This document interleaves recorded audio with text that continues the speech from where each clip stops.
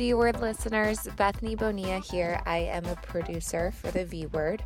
For this week's episode, we are switching things up a bit in celebration of the first ever National Period Day. So mark your calendars because this Saturday, October 19th, is National Period Day. So rallies are taking place in all 50 states. They are organized by the one and only Period, the largest youth-run NGO in women's health. The goal of National Period Day is to elevate the issue of period poverty and to demand real change to making period products more accessible for all, and of course, to end the tampon tax. You might be thinking, hold on, what is period poverty and what is this whole tampon tax? Well, we are going to break all of that down for you in this week's episode. You will hear from the founder of Period, Nadya Okamoto. Nadya grew up in Portland and is currently a senior at Harvard. She is the founder and executive director of Period, which she founded at age 16. She recently published her debut book, Period Power, a manifesto for the menstrual movement. Now, I gotta tell you, this interview took place earlier this year, so unfortunately, we didn't get to chat with her too much about the upcoming rallies, although Nadya does hint to it. However, she does break down period poverty and shares the story behind her organization. We also discuss why periods are a crucial issue when it comes to gender equality, how you can get involved, and tips for talking about periods with your own community. So sit back and enjoy our interview with Nadya Okamoto.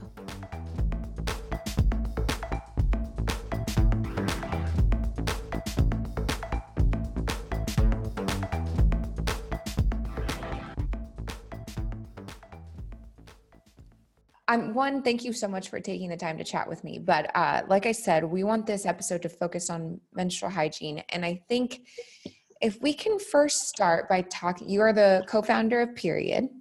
Yeah, so I'm Nadya Okamoto. I'm 21 years old. I just turned 21 last week. Happy birthday. Thank you. I'm a rising junior at Harvard College, and I'm also the founder and executive director of Period, the Menstrual Movement. And I'm the author of the book Period Power, a Manifesto for the Menstrual Movement, which just came out in October. So do you want a little bit of background on what Period is? Yeah, I figured, can we maybe start right there? Like, what is period poverty maybe, and how do you discovered the lack of menstrual hygiene products and build from there? For me, period poverty just means when someone can't afford access to period products due to a lack of income or a lack of resources, right? So plain and simple, it's just like a lack of access.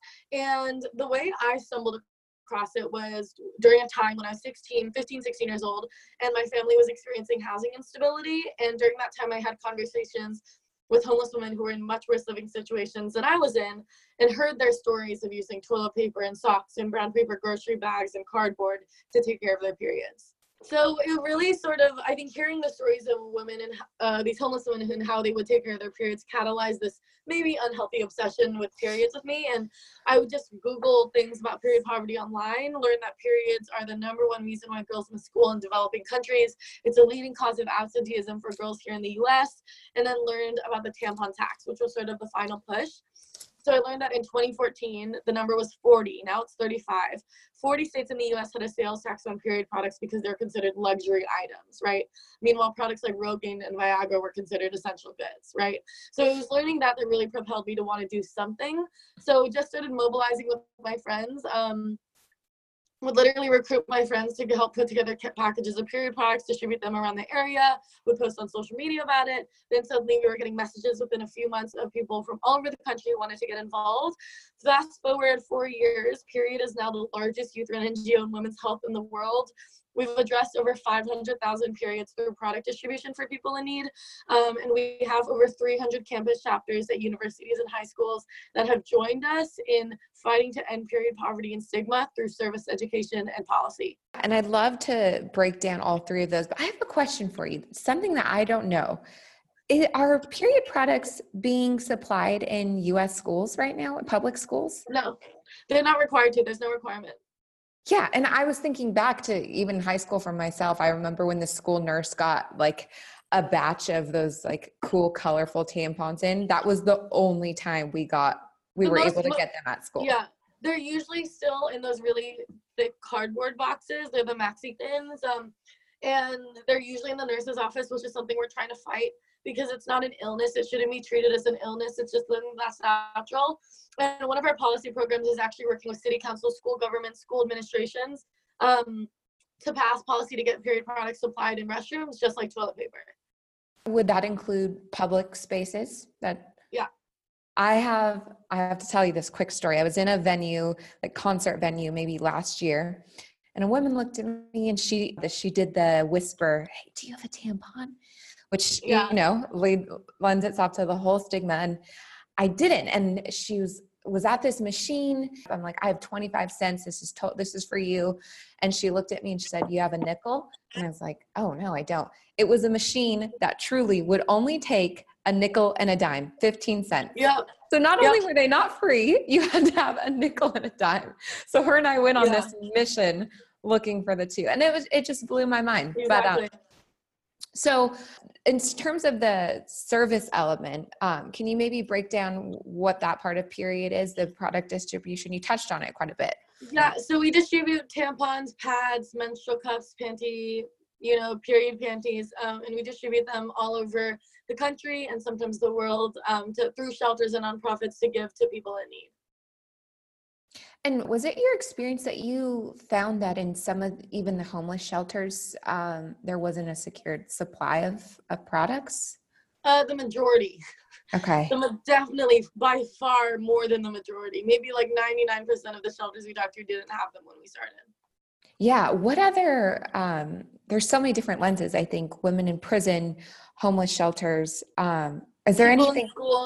People in school, transgender, non-binary, people who get their periods, people on Native American reservations often struggle with the lack of access to it. It's all over, yeah. I was going to ask you this later, but I've read most of the book, which is incredible, and I congratulate you on that.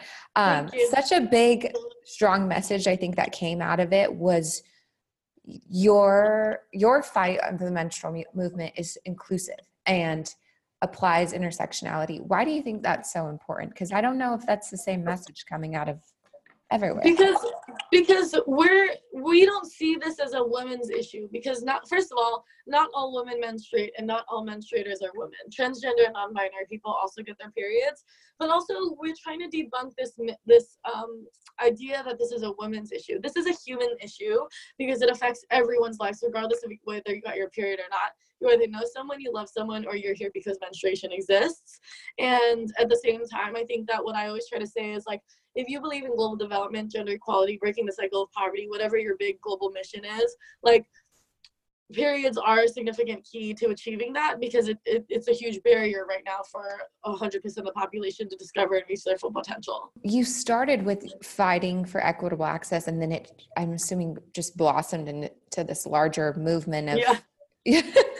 It was honestly it was like a very thoughtful accident. That's incredible. And so, like you said, part of it is education and breaking down the stigma. Do you remember, and I think that kind of starts at the beginning of when people first learn about what a period is. Do you remember when you first learned about it? I mean, my mom taught me when I was like 5 or 6. So yeah, you had a much different experience than... Yeah. I learned about it super early, but it doesn't take away from the fact that when I was in 5th grade, we were separated into boys and girls classrooms. So I never learned to talk about it with other boys or talk about it with other girls outside my family. Yeah. And so what are some of how do we take part in that education part and that breaking down the stigma? Like, what can we do?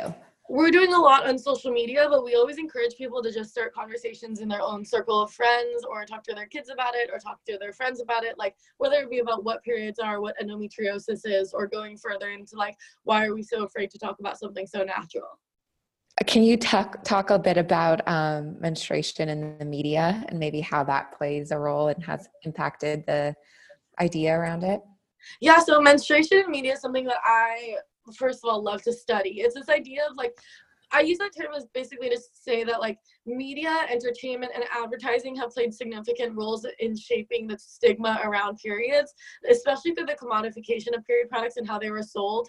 In the beginning, when they were introduced to the market, they were sold in this way of like, you are incapable and dirty and shameful without these period products. Like, buy these period products to help you hide your period. And now you're seeing a lot more positive messaging going out. But I think a lot of what the media does is I mean, this is the case with everything, right? Especially social issues around identity. But it really starts to play into media being both a harmful tool when it makes jokes about periods on screen, but also a really powerful tool when you see periods appear in a very natural, normalized way. I mean, I think you touched on so many things, but it's that periods in the media might be people's first experience before they even have that segregated classroom, which is why it's so important. Transitioning a bit to period policy, can you explain, I think you maybe have said the number earlier, but how many states have that sales tax on products right now? 35 states still have the tampon tax. Got it. So what are some of the actions you guys are taking and some of the battles you're facing now? A lot of it is raising awareness about the fact that the tampon tax exists, and then we're gearing up to do a full mobilization campaign both on the ground and nationally. Just stay tuned on that Period Movement on social media. We have some big things coming out around the tampon tax. Awesome. I'm curious, when your co-founder is Vincent, correct? Yeah. When you guys were starting Period, were there any challenges you faced in starting a business that had to do with menstruation and periods? Like when you sent emails to people, was there every room that we pitched in laughed when I said the word periods for the first time. Every big donor we first had to get over the discomfort about talking about periods before we could even tell them about our idea. It was always the social part that was the biggest barrier. But also the fact that we were 16 years old and had no professional experience. Yeah. Do you have advice for maybe how people can have those conversations with their friends or maybe their parents, and maybe it is business people, and what I always say, talk about it in just the natural, normal way that it should be, right? Like, this is not something that's you need to whisper. This is not something we need to feel ashamed about. This is just something that is normal and a basic biological part of our body. Great. Well, I have to tell you, I think we kind of got through my big questions. You're incredible. Thank you so much. Yeah. Was there anything I didn't ask that you want to talk about? I would just say, if you want to learn more or get involved, just go to period.org, and you can find me at Nadya Okamoto, NADYA-OKAMOTO on social media, or follow at Period Movement on social media. Awesome. Okay. I have one more quick question for you. Yes. So I was curious how to ask you about your age and I watched the Makers talk that you and Vincent did, and it was so fierce and so passionate. And my experience in the workplace, I've always been the youngest one. And I felt so odd to me every time it was like that backwards compliment of like, oh, you're this age? Like, how are you here? How have you handled that? And like, how does it affect you? I mean, I get asked that every day. I also always get asked, oh, do you even sleep? Right? Because people assume that, like, because I'm successful, like I'm really bad at self-care, which I'm getting better at, to be honest. But I think what I always say is I always just try to accept it as a compliment, right? Like, because I think that they mean it as sort of a backhanded compliment. And my mom always told me, just be like, yeah, thank you so much. I worked really hard to get here. You know, like, there's a lot of work and a lot of blood, sweat, and tears that went into me being here at a young age. So thank you so much, and let me know how we can partner. Certainly. Yeah. Well, thank you. Of course. Thank you. Bye. Thank you so much. Take care. Bye. Well, V-Word listeners, you know all of us here at the V-Word love tackling and reclaiming those taboo topics. Hence the name of the show, Vagina, Vagina, Vagina. So we are thrilled to spread the word about National Period Day, and we hope you show up at your local rally. Saturday's rallies, though, are just the beginning to a year-long campaign Period will be hosting nationally. Some of the policy demands, as Nadya mentioned, include demanding freely accessible period products in schools, shelters, and prisons, and to eliminate the tampon tax in the remaining 35 states. So to find info on the Period Rally in your state, head to period.org/National Period Day. You can also keep up with all things period by following Nadya on Instagram at Nadya Okamoto. Thanks for listening. If you've liked this episode of The V Word, please visit us at www.vwordpod.com and listen, rate, and subscribe on iTunes, Stitcher, Spotify, and wherever else you get your podcasts. You can also follow us on Twitter, Facebook, and Instagram at VWordPod. This podcast was written and produced by the V Word team, Dr. Jennifer Conti, Dr. Erica Cahill, and Bethany Bonilla. Thanks for listening.